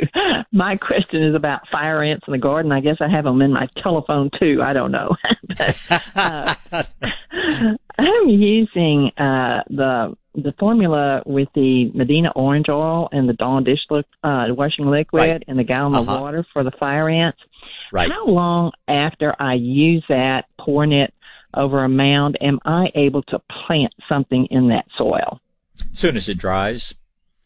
Okay, so it doesn't hurt anything I want to put in there after trying to kill the ants? No, it doesn't hurt anything at all. And if you're in a bigger hurry, now you can't do it till 9 o'clock because that's when I go off the air. But if you're anxious to do it before then, you could just dilute it down with some water. You know, I usually start out with the come and get it bait because it takes such a small amount. My come and get it might take a day or two, but the nice thing about that bait is that typically they take it down and feed the queen, so ultimately it destroys the whole mound. With orange oil, it works, but sometimes because some of these mounds can have, you know, several million ants in them, and what they call the super mounds can have more than one queen. So it's sometimes hard to wipe them all out with one application. But again, I do both. To answer your question, once it's dried, you're not going to have anything in there that's going to hurt your plants. But if fire ants are an ongoing problem, you might get a little bit of come and get it. Try that first, and then any mounds that it doesn't kill, then you can go to the orange oil mix, which is just a little more trouble, but totally safe. Okay, now to try to deter them, is molasses a good thing to use then after you've done these things just to keep the ants away? It seems to work really well, and for whatever reason, the dry molasses seems to work a little bit better than the liquid. Just get it scattered around. Yeah, any good nursery is going to have it. I like the Nature's Creation brand because some dry molasses products tend to turn into a substance harder than rock, it seems like, when they're exposed to the air. I don't know what kind of magic they use, but Nature's Creation formulates it so that it stays loose and open, so you don't have to use it all at once. And they have it both in a little, I think it's a 4-pound little jug, and then we get it in 40-pound bags as well. But you'll find it at just about any good nursery, and just broadcast it by hand. And it's worked very well for my partner and I, both in our respective gardens, to I'd say 98% of the ants it keeps away. Okay. Well, great. That's what I'm trying to do. So I think you'll be successful with it, Elaine. Okay. Thank you so much. You have a great day. You do the same. I appreciate it. Thank you. All right. Then next up will be Sherry, and I'll say good morning, Sherry. Good morning. How are you good morning. Today? I'm doing extremely well. Glad to be here. And like I say, you may hear a little noise in the background, but we're broadcasting. They're not trying to keep most people out of the radio station these days, so I have the pleasure of broadcasting over here at Shades of Green, which is a lot more fun. So I'm doing well. Oh, great. Well, that was one of my questions. Are you open, or did you have to shut down because of the stay-at-home thing? We only exclude people who don't follow social distancing. So we have been declared an essential industry, and in all honesty, we're asking people who have flown in from around the country, maybe it'd be better if you just didn't come in right now. But the city will let us stay open so long as we're very rigidly being careful about keeping our social distancing from other people and from employees. But we're here and happy to be here and plan to go on being here. Okay. And do you have any beneficial nematodes? We got in 100. In fact, I think we got in 200 of them yesterday. So I believe, let me look over my shoulder. Roberta, we still have beneficial nematodes, don't we? She's going to run take a look in the refrigerator, but I'm virtually certain that we do have plenty of them. We certainly did yesterday, so I think we do. And in about another 15 seconds, she's going to come back in and tell me. So this is the other fun thing too. I don't have to call the nursery and say, "Hey, do we have this?" Just we both come into work very early in the morning, so I can get you an instant answer to that question, which is we have plenty. Great. And what time are you opening? 9 o'clock. We're doing 9 to 4 Monday through Saturday and 10 till 4 on Sundays. Okay. And we got some rain last night. So if I put them down, if I come this morning when you open and I put them down now, do I need to turn the sprinkler system on for a short time?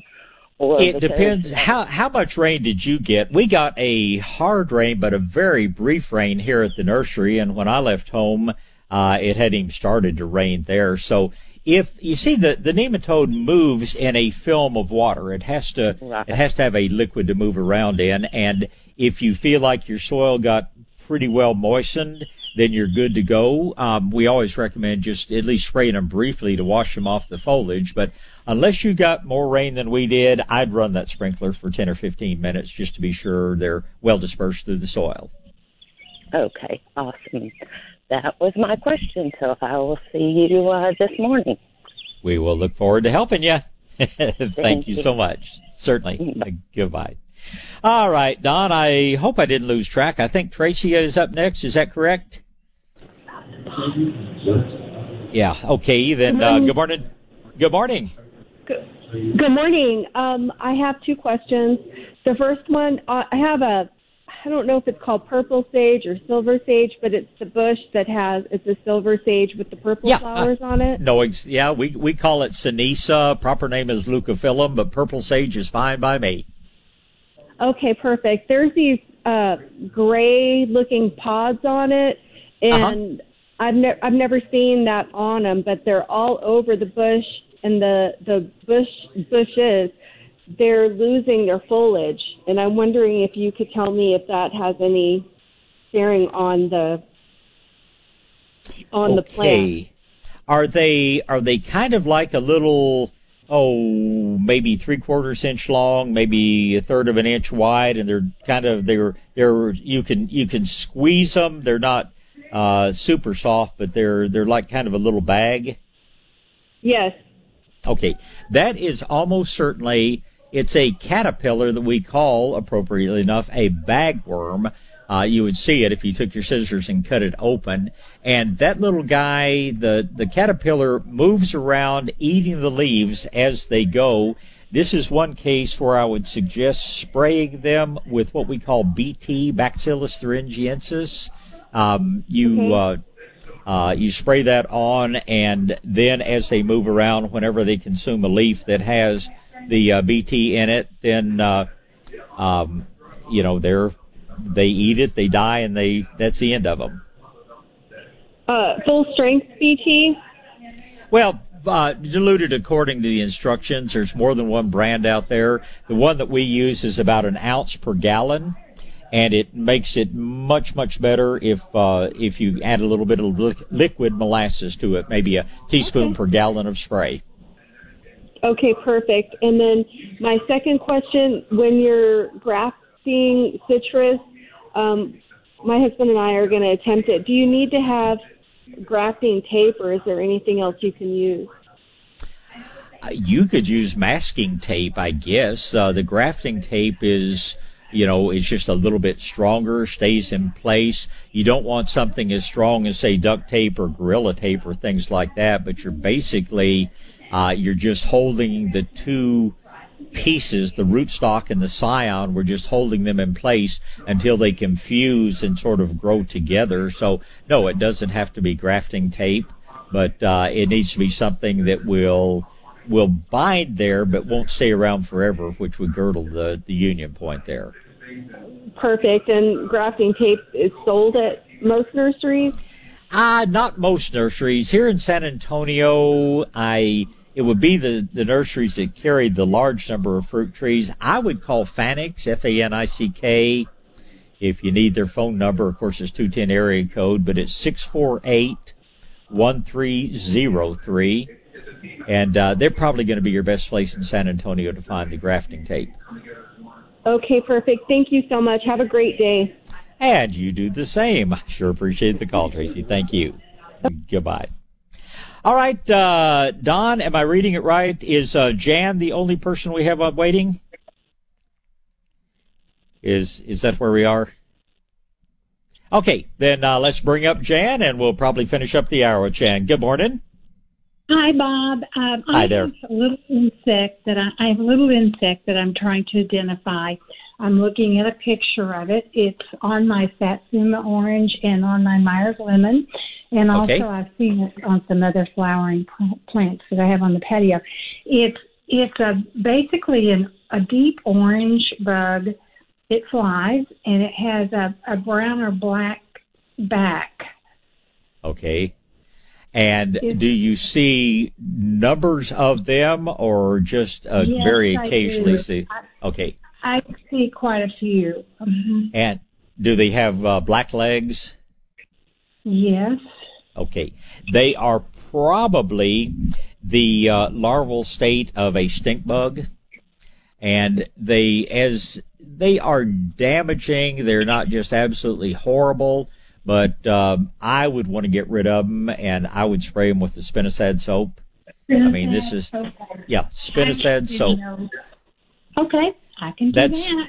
That's safe for you. That's safe for the tree. Just only spray it where you're seeing these guys. But and they're easy to kill at this stage of life. Once they fully metamorphize, whatever word I'm looking for, till they go through the metamorphosis to form the adults. The adults are a little bit substantially harder to kill. So get them now in their larval stage, and shouldn't be a big problem to you at all.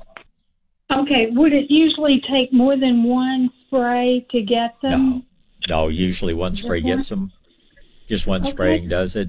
Now, I will tell you that where you just see one or two, there is a similar little insect which is called an assassin bug, and those are the good guys, but they're very solitary, whereas this larval stink bug state, they tend to run around in fairly big numbers. So I'm pretty sure what you're looking at are the stink bugs. So if you're just seeing one here or there, they're a little bit different, those are probably the good guys, and I wouldn't worry about them. But where you see that, just kind of that whole pack of the little orange guys with the black legs and all running around, do what you can to get rid of them, and you'll be glad you did when summertime comes here. Okay. Thank you very much, Bob. Have a great day. Well, you do the same. Thank you. Sure appreciate it. It's the time in the show when we get to say welcome to the Dirt Doctor. Good morning, Howard Garrett. Good morning. Everybody safe down there? Everybody seems to be doing fine, sitting here looking out the window at the back of the nursery here. Roberta's sitting here right next to me to say good morning to you as well. Good morning, Howard. How are y'all faring up there? Y'all doing okay up there? A little stir crazy, you know. It's we've had our first case of somebody we know coming down with the disease, so kind of gets your attention when it gets that close. But in general, everybody's good. That's great. It's we as gardeners, we certainly know how to. We certainly can find plenty of things to do. I do. I think the people I feel sorriest for are the people with kids that are at that age that they still expect to be entertained, that they don't entertain themselves too well. And I can see how that would be a real tough time for some folks. It's interesting. I've had to do some errand running, and it's one nice thing is that the traffic is very nice out there. There's a lot of people walking and a lot of dogs. I've never seen so many dogs as I've seen the last few days, but people seem to be hanging in there pretty well. Y'all were talking about hydrogen peroxide earlier in the show, and it reminded me of something. Logan called me about some experiment she was trying to do or was doing with her students using hydrogen peroxide and some other things and creating a reaction. And I had forgotten I hadn't sent her that entry that we have on DirtDoctor.com about all the formulas for hydrogen peroxide. And I probably need to put it out to everybody in my column and update it. And she asked me a question that I thought I'd run by you two guys that I don't know the answer to, and that is, how do you make hydrogen peroxide more concentrated than just the regular stuff? In fact, how do you make it at all? You know, it's... I don't have a clue. It's in a little brown bottle. That's all I know. Yeah, I think they actually make it at a much higher strength and then dilute it down because, as you know, that, what is it, 27%, 30%, something like that. That's pretty caustic. You want to be very careful handling it. So I really don't know how they, of course, they're just adding another oxygen molecule to it, so it's H2O2 instead of H2O, but it's some magical chemistry. I really don't know the answer to that. Well, I looked it up real quick, and it's pretty fascinating. One way of making it is making it from natural gas, and there's a website called the Union of Concerned Scientists that are worried about its effect on air pollution. When it breaks down, it creates methane and a whole bunch of things. So this is just creating another thing for me to look into, spend some time on, and try to learn about. I guess the stronger stuff is just a greater concentration of the hydrogen and oxygen atoms. But how you would do that, how that would, maybe we've got some chemists out there listening that could fill us in and help us out with that. That would certainly be an interesting question. I don't know, but actually one thing I had down to ask you. We'd talked last year. I know we were talking about some of the really tough algae and the fact that that it was one of the few things that would work on some of the algae in the swimming pool. One of the fascinating things to me is that even at moderate concentration, it seems to be totally harmless to the fish and doesn't seem to bother lilies and a lot of the other plants that we might have in our water gardens. Not at all. If anything, it's beneficial. I use it. I have little guppies, the little gambusias. I've put in an aquarium in my office, and of course we've got the great big koi and got the regular sized goldfish, and we've used it a lot there. It knocked out the mustard algae in the swimming pool when we had it pop up, and everybody told me the only way to do it was the strong chemicals and all the stuff, like you've heard. And it knocked it out with one application. It was pretty amazing. But you have to use the strong stuff. I'm sure what Water Garden Gems has is either 27, 28, or 35%. It kind of, the real strong stuff kind of is in that range.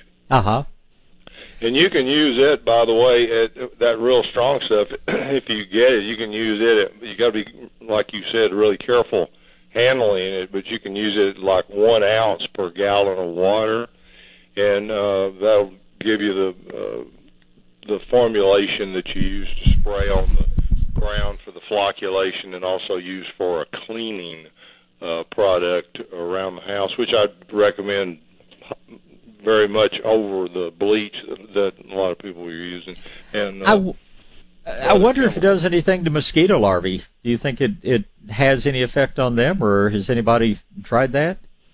Well, it'll kill insects. I was telling Logan when she was working up what she was going to do with her kids. The next thing, hydrogen peroxide ranges from something that people use medicinally, take internally and put in their eyes, and have for years and years and years, up to a solid product that is rocket fuel, literally. Oh, wow.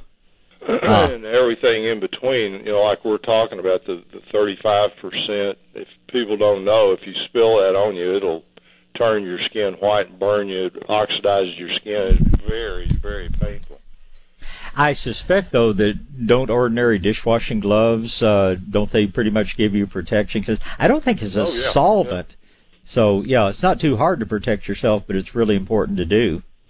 Yeah, you need to be careful about your eyes, probably more than anything. If you splash it in your eyes, it could really burn. It probably wouldn't be, long-lasting damage, but it would sure be painful for a while.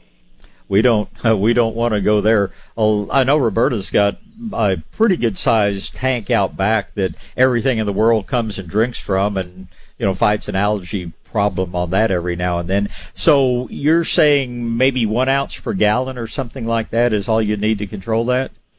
Yeah, 1 ounce per gallon to control the diseases and to clean things around the house would be plenty. But like I said, we've got that entire. I need to put it. I noticed the only way it shows up on DirtDoctor.com is hydrogen peroxide formulas newsletter, and I need to put it in a separate entry so people know that that's the most current one. And I'll take a look at it and update it too. Everybody, you can go to DirtDoctor.com and just type in hydrogen peroxide formulas, and it'll come right up. But it says newsletter. It was an update of the formula list that I put in a newsletter about a year ago or something.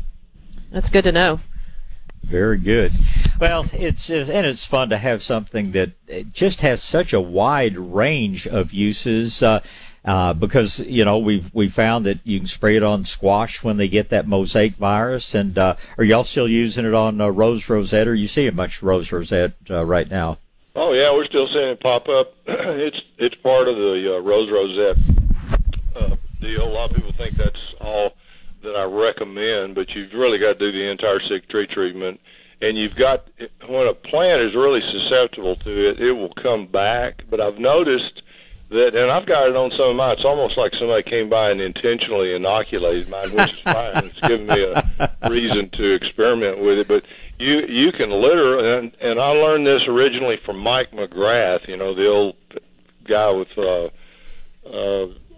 Organic Gardening Magazine, crazy writer. He's kind of a friend of mine. He lives up in Pennsylvania, but he read one of the things I had written about rose rosette, and he sent me an email, and he said, Howard, you're right. He said, we had it show up in a couple of places up here, and we just trimmed it out, and it went away.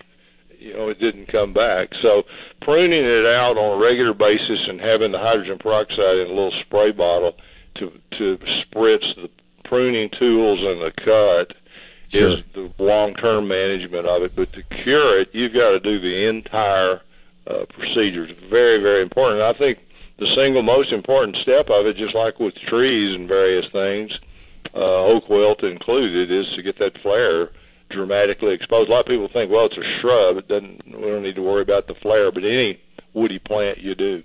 Yeah, the only thing I think you don't worry too much about are sagos and true palms because their trunk structure is so different. But sick tree treatment, right? Yeah, sick tree treatment. Your plants don't have to be sick to benefit from the sick tree treatment. But I'm kind of keeping an eye out at this radio station and wherever I go about what people are spraying and using, and what they use at the country club and different businesses is primarily bleach, and then that commercial product that smells so bad. I'm drawing a blank on the name of it, or the things they're using the most. And hydrogen peroxide is just really a whole lot better way to go. And it's totally effective against viruses as well as bacteria and other things, is it not? Well, that's what rose rosette is. See, and the first thing that we ran into experimenting with hydrogen peroxide was that mosaic virus on a truck farm. Guy called the show one day, and he said he had it hit his entire crop. And he called me back, and it cleared it up within a couple of weeks. It just completely eliminated. And then we told people to use it on curly top on tomatoes, and it worked on that. And that's viral. So it apparently will work on any kind of pathogen. The fungi are the easiest to control, and then the bacteria, like fire blight. Oh, by the way, it works so good on fire blight, it's unreal. And you don't have to spray it when the plant's in bloom, like we've all recommended for years and years using the other stuff. You can spray it whenever you have a problem and cut the disease part of the plant out, and it'll be clean as it can be after that. And safe for the bees and everything else. It's it's close to, I guess, our newest miracle product, almost you'd call it, because it just doesn't have any negatives to it, but it seems to work so well on such a wide range of things. So good stuff. And down here, I suspect that Dallas is about as crazy as we are with people cleaning stuff off the grocery store shelves. It's almost impossible to find alcohol, very hard to find a lot of the disinfecting wipes and things like that. But I suspect that people could make their own with hydrogen peroxide, just like they, do with alcohol and some of the stronger agents. Well, that's what I do. To use it around the house as a cleaner and a disinfectant related to this, disease thing, I just use it straight 3% out of the bottle. Now, some people will worry that that's a little bit too strong, and if you put it on your hands over and over and over again, you'll get a drying and a kind of a tingling going on there that's probably you want to avoid. In other words, just don't overdo it, and putting it on colored fabrics and paint, fresh paint and everything. Just don't put it on too strong and leave it there. Wipe it off, which you need to do anyway. Well, my dermatologist, and like lots of us who spend time in the sun, occasionally has to take that little skin cancer off, and he says that's better than any of the ointments, better than alcohol, but anything else. He just says take a Q-tip and use that to clean that little incision, and that's all on earth he recommends using. So it's good stuff. Well, the people like me that get the little age spots on their hands and everything, hydrogen peroxide is the best thing in the world for it fading that out. It won't totally eliminate it, but it fades it out and really does a great job. Roberta's looking at her hands, and I'm looking at mine as we're speaking. So I think we'll be the next two test subjects on this. One other thing I wanted to ask about, had a caller earlier was talking about asking questions about ginkgos, and you feel when you got yours, it was originally reported to be a male tree, and then went through its sex change, whatever, later in life. And the fruit's a little noxious, but it's not really a problem, is it? Well, it was it was interesting this year. It had an abundant crop. I bet I used a shop vac, and I bet I vacuumed up a couple of 100,000 fruit. It was unbelievable, and there's still a few dropping off, even with the new foliage coming on the tree. Well, it's not that big a deal. You just do it on if you don't let it get ahead of you and vacuum them up, and you can use them to either grow little seedlings or throw them away, whatever you want to do. I will have an abundance of little seedlings coming up, I would imagine, which is fine with me. The thing that's the most interesting about the ginkgo is that it will grow in sun or shade.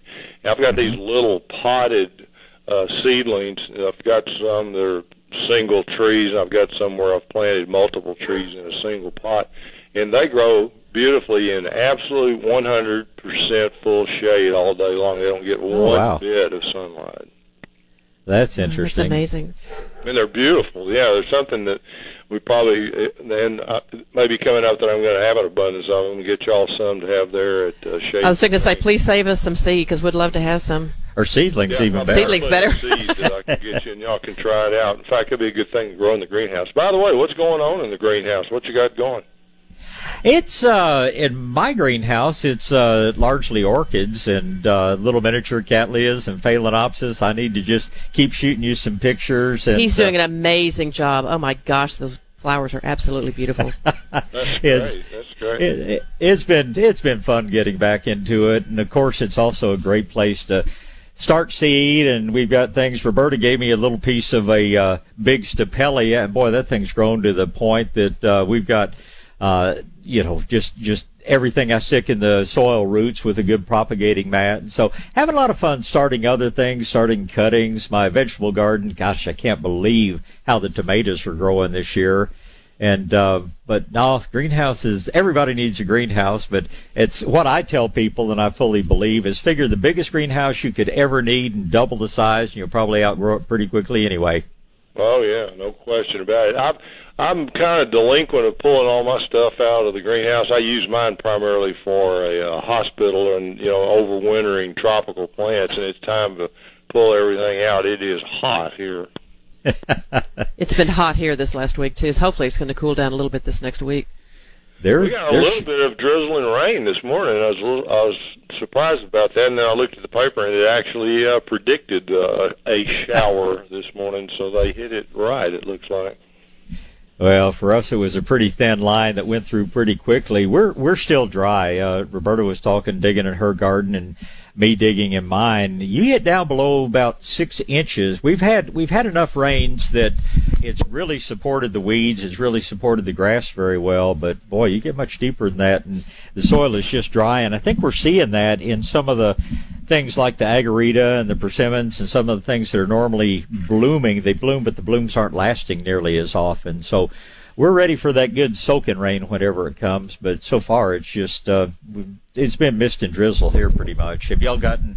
Dallas has had much more rain than lots of other parts of Texas, but I don't know how your winter was overall.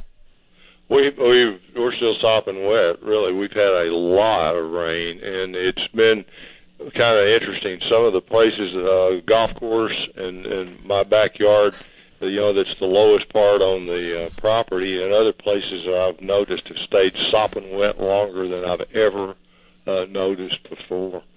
So it's interesting. We had some plants. Judy was telling me we had some plants wilted, and it's a common thing to fool people after you've had all the rain and the cool temperatures and the overcast and everything, and the sun comes out and it gets hot. You get that wilting going on, and it's not wilting from lack of water. It's just the shock of the change of environment. You got to be careful not to overwater. And that's the same thing we tell people, is check that soil. Don't assume that they're dry just because they're wilting out there. And, we see a lot of things, people actually rotting them by keeping them too wet. And it kind of brings up the other question I wanted to ask about today, and that is mosquitoes. I'm starting to see some mosquitoes. We're starting to see some here at the nursery. What's the latest on your mosquito control suggestions? Oh, there's nothing new. It's the same thing I've recommended, those traps of having water in some buckets and keep some BTI in there. How often you need to do it, is something I don't do it as often as I should because I forget about it, but just putting some little pieces of BTI in that stagnant water in those traps, I think helps as well as anything, and then putting out something different on the site every time you treat. Cedar one time, maybe garlic, well, for sure garlic another time, and then the third time maybe the liquid BTI on the whole site. That kind of a change of things is important because the mosquitoes have this incredible ability to adapt to anything that you do. And I think that the liquid BTI sprayed out on the property on a regular basis probably gives you the strongest overall control of all, but those repellents definitely help too. Do you think we will see the BTI in a homeowner-friendly size, or do you think at this point we're better off just to soak the granules, the pellets, or whatever in water for a while and then use that as a spray? Well, it's kind of like my recent talk to my own doctor about something that doesn't have clinical studies yet, and A&M saying, if it's not studied by land-grant university, it doesn't exist. You and I have been dealing with that forever, and it's the same thing with the liquid BTI. In fact, one of the companies that owns the dang stuff I've talked to, and he told me not to be recommending it, that wasn't on the label. I mean, that's what we're having to deal with there. So the answer is no. We don't have small things you have to buy. Right now, I think you can buy a gallon of this stuff, and that's about it. And that's kind of pricey for some homeowners, but it works better than anything you can do. Well, it's one of those things that's so safe. We can use it in bird baths, we can use it in water troughs, and it doesn't seem that it really, the two things we recommend it for, of course, are mosquito control, but people that have fungus gnats in their house plants, it usually means they're keeping them too wet. But we have found that if they'll, soak one of the dry products in watering can and use that to water a house plant, it seems to control the fungus gnat larvae just the same way it does the mosquito larvae. Yeah, it works beautifully. It works on black fly. There's some indication that it would work on other insects as well. So I don't think there's any downside to using it, and it doesn't appear to hurt any beneficials at all. And that's such a good thing.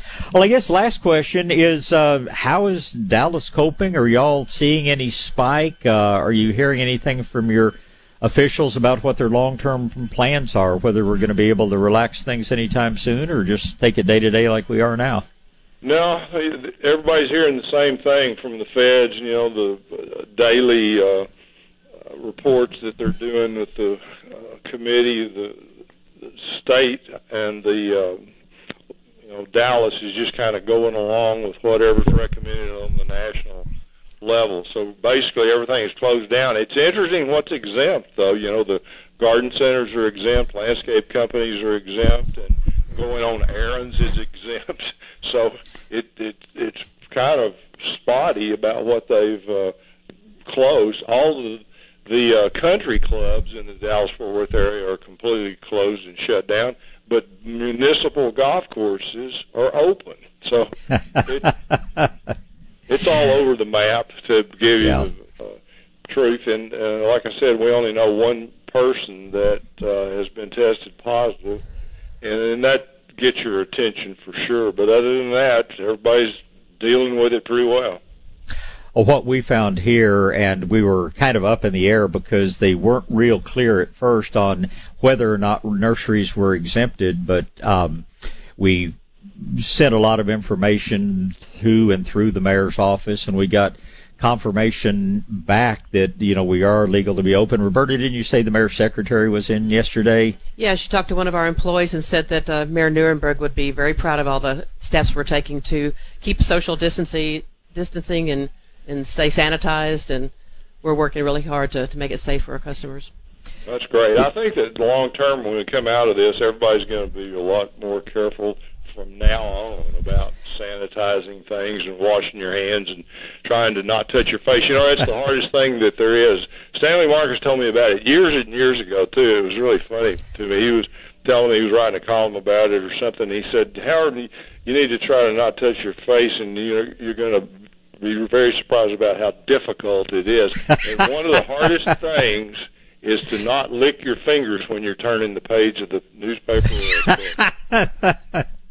I guess that makes good sense, but and that's the one thing about down here. The nurseries are allowed to stay open, but only if they are good about doing the social distancing. And we know of one nursery that was closed down. I think they may have since reopened, but code compliance people actually shut them down because they weren't following the rules. And I think everybody's just adapting. We've kind of closed the office part of the building. Somebody needs to come in and use the restroom. We send somebody in to sanitize it immediately afterwards. But it just comes down to common sense. If we all play by the rules, then we can all go on with our gardening and indoor and out and do all the things that we love talking about.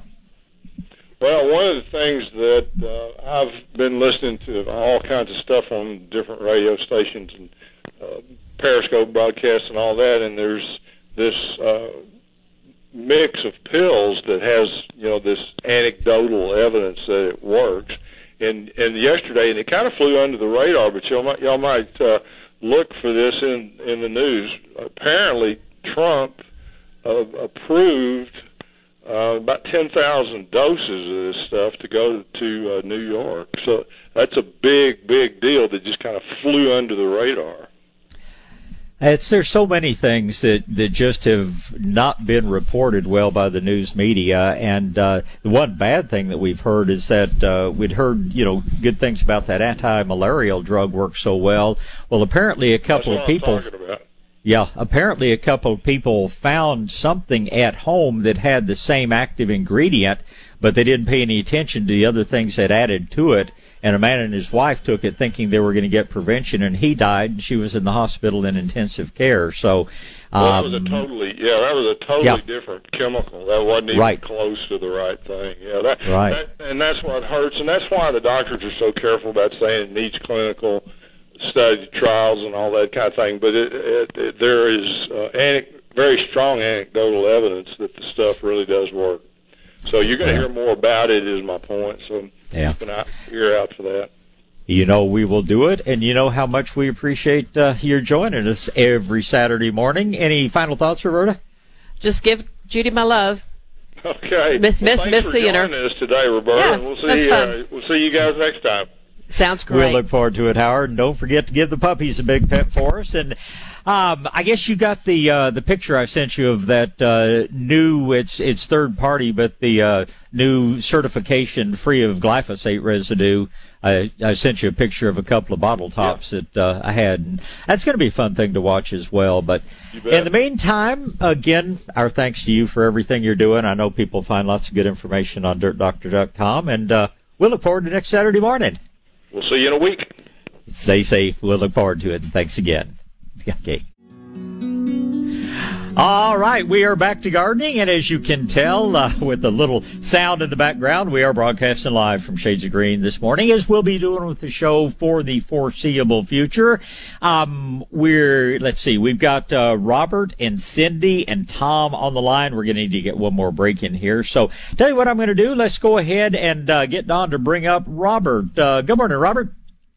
Good morning, Bob. Well, good morning, sir. A quick question your hydrogen peroxide discussion with the Dirt Doctor brings up is, what is it dangerous to spray on in terms of it's a bleaching agent as well, right? Right, and I think you'd want to be careful spraying it on fabrics, and of course it's all going to depend on how strong it is. Sometimes what you get at the grocery store is 1%, sometimes it's 3%. For most uses, we're going to dilute it down to at least the 1% range, and I don't know of anything that would be dangerous on. Now, I know one thing we get are some of these pots that have been intentionally aged, so to speak, with algae and lichens and things like that on them. So we certainly wouldn't want to, people are paying extra money to get that look on the pot, so we certainly wouldn't want to be spraying it on those. But it's latex cabinet tops, that sort of thing, or latex paint. We use it to swab them down as a cleaning agent, so I don't think there'd be any problem at all. Wonderful. So, a quick question I have is rats. I think you said peanut butter is a great bait, but I was wondering if you had any other tips. That same situation I had a recent discussion with you about. We got rats there as well.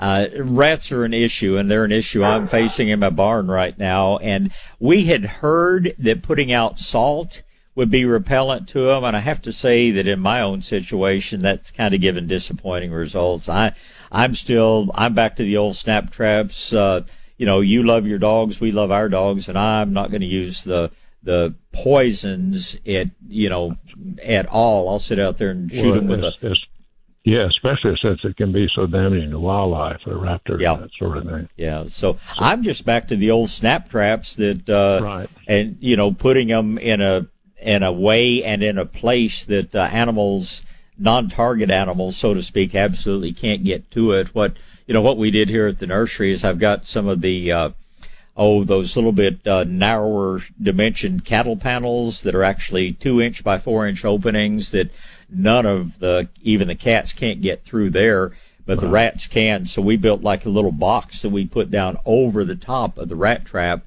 then bait that rat trap with peanut butter or marshmallows, or everybody has a different thing. I had an old doctor friend up in Dallas years ago, baited it with a little piece of bacon, which the rats seemed to be unable to get rid of. But I haven't found anything. I know that on the electronic traps, they say that a rat, even if that electricity stops his heart, unlike a mouse, a rat can restart its heart. So you've got to get one of these fancier electronic traps made for rats that will jolt them several times to actually kill them. And I guess that's another option. But the electronic traps that work on the mice don't work well on the rats. So they're a real tough little character to go after, but they don't stand up to that snap trap too well. Well, that's exactly what I've got. And in this situation, there's no issue about there are no pets over there at all. So that's easy. By the way, something that seems to be quite popular up here in Austin is peppermint oil. People say it's a deterrent. I did a little bit of Googling on it, and it got mixed reviews. Some say it's great, and some say, well, they get used to it. If you can stand it, they can stand it. And another comment was, they live in the sewers. What do you think? That's humorous. We have had that product called Fresh Cab that's apparently a balsam product. It has worked well for us on mice, but it does absolutely nothing against rats. The one other thing I ran into, they said if you've got really good sized rats, you need to wire the trap in place. Because if it doesn't kill them straight away, they can drag it off. You'll never see it again. And that certainly makes sense. And I have done that more when we were collecting specimens for, study at the museum, and we would go to the hardware store and get a little piece of very, very lightweight chain, and then simply take one of those heavy duty staplers and just, staple the chain to the side of the trap or something or other and be able to tie it down. And that way we never lost the trap, because otherwise that certainly could be an issue. So I was really glad to hear you and the Dirt Doctor talking about relieving the trunk flare on bushes and shrubs. Right. My lovely wife, who, as you know, thinks she is too shy to speak on the radio, but has been somewhat resistant to my relayed counsel that this is important. I've just switched you to the speakerphone so you can hear, so she can hear what you're about to say about relieving shrubs. Rose bushes is what she's worried about. Well, if you look at the cross-section of any woody plant, including rose bushes, you've got your bark on the outside, then you've got your phloem, which is what takes the nutrients to the roots, and then you've got your cambium inside of that. And if you pile, soil up or mulch or anything else up against the trunk, the part that's below ground, that bark is full of suberans and lignans and things that make it waterproof, and so it's used to being in the soil. But above the ground level, the bark does not have those water repelling properties, and it will just start rotting from the outside in, and it may take months, it may take years, but ultimately I've seen even big oak trees killed where people pile the soil up around them, and 8-10 years later they couldn't figure out why their tree was dying. But it's just the only thing where it isn't important, when you look at palm trees, when you look at cycads, they have a different trunk structure where their xylem and phloem is tied up in little individual things we call vascular bundles that are spread all the way through the trunk. So on them, they can be buried deep, deep, deep. I know Roberta and I were trying to dig up one of the little sabal palms down on the Guadalupe River on her property, and we went down like 3 feet before we found the roots on that little palm tree, just from just the alluvial soil washing in with the various floods that we see along there. But no, all woody plants, and it doesn't include tomato plants, but it includes rose bushes, Pittosporum, viburnum, all types of woody trees. Having that root flare exposed improves the health of the plant all the time, and ultimately can keep it from being killed by being buried. Thank you, Bob. Susie, it is so good to hear your voice. Miss seeing you guys so much, and that's probably the last time you'll ever hear her on the radio. Thank you so much. We both send our love, and please give the hounds a pat for us. Oh, we will sure do it, guys. Thank you so much. Goodbye.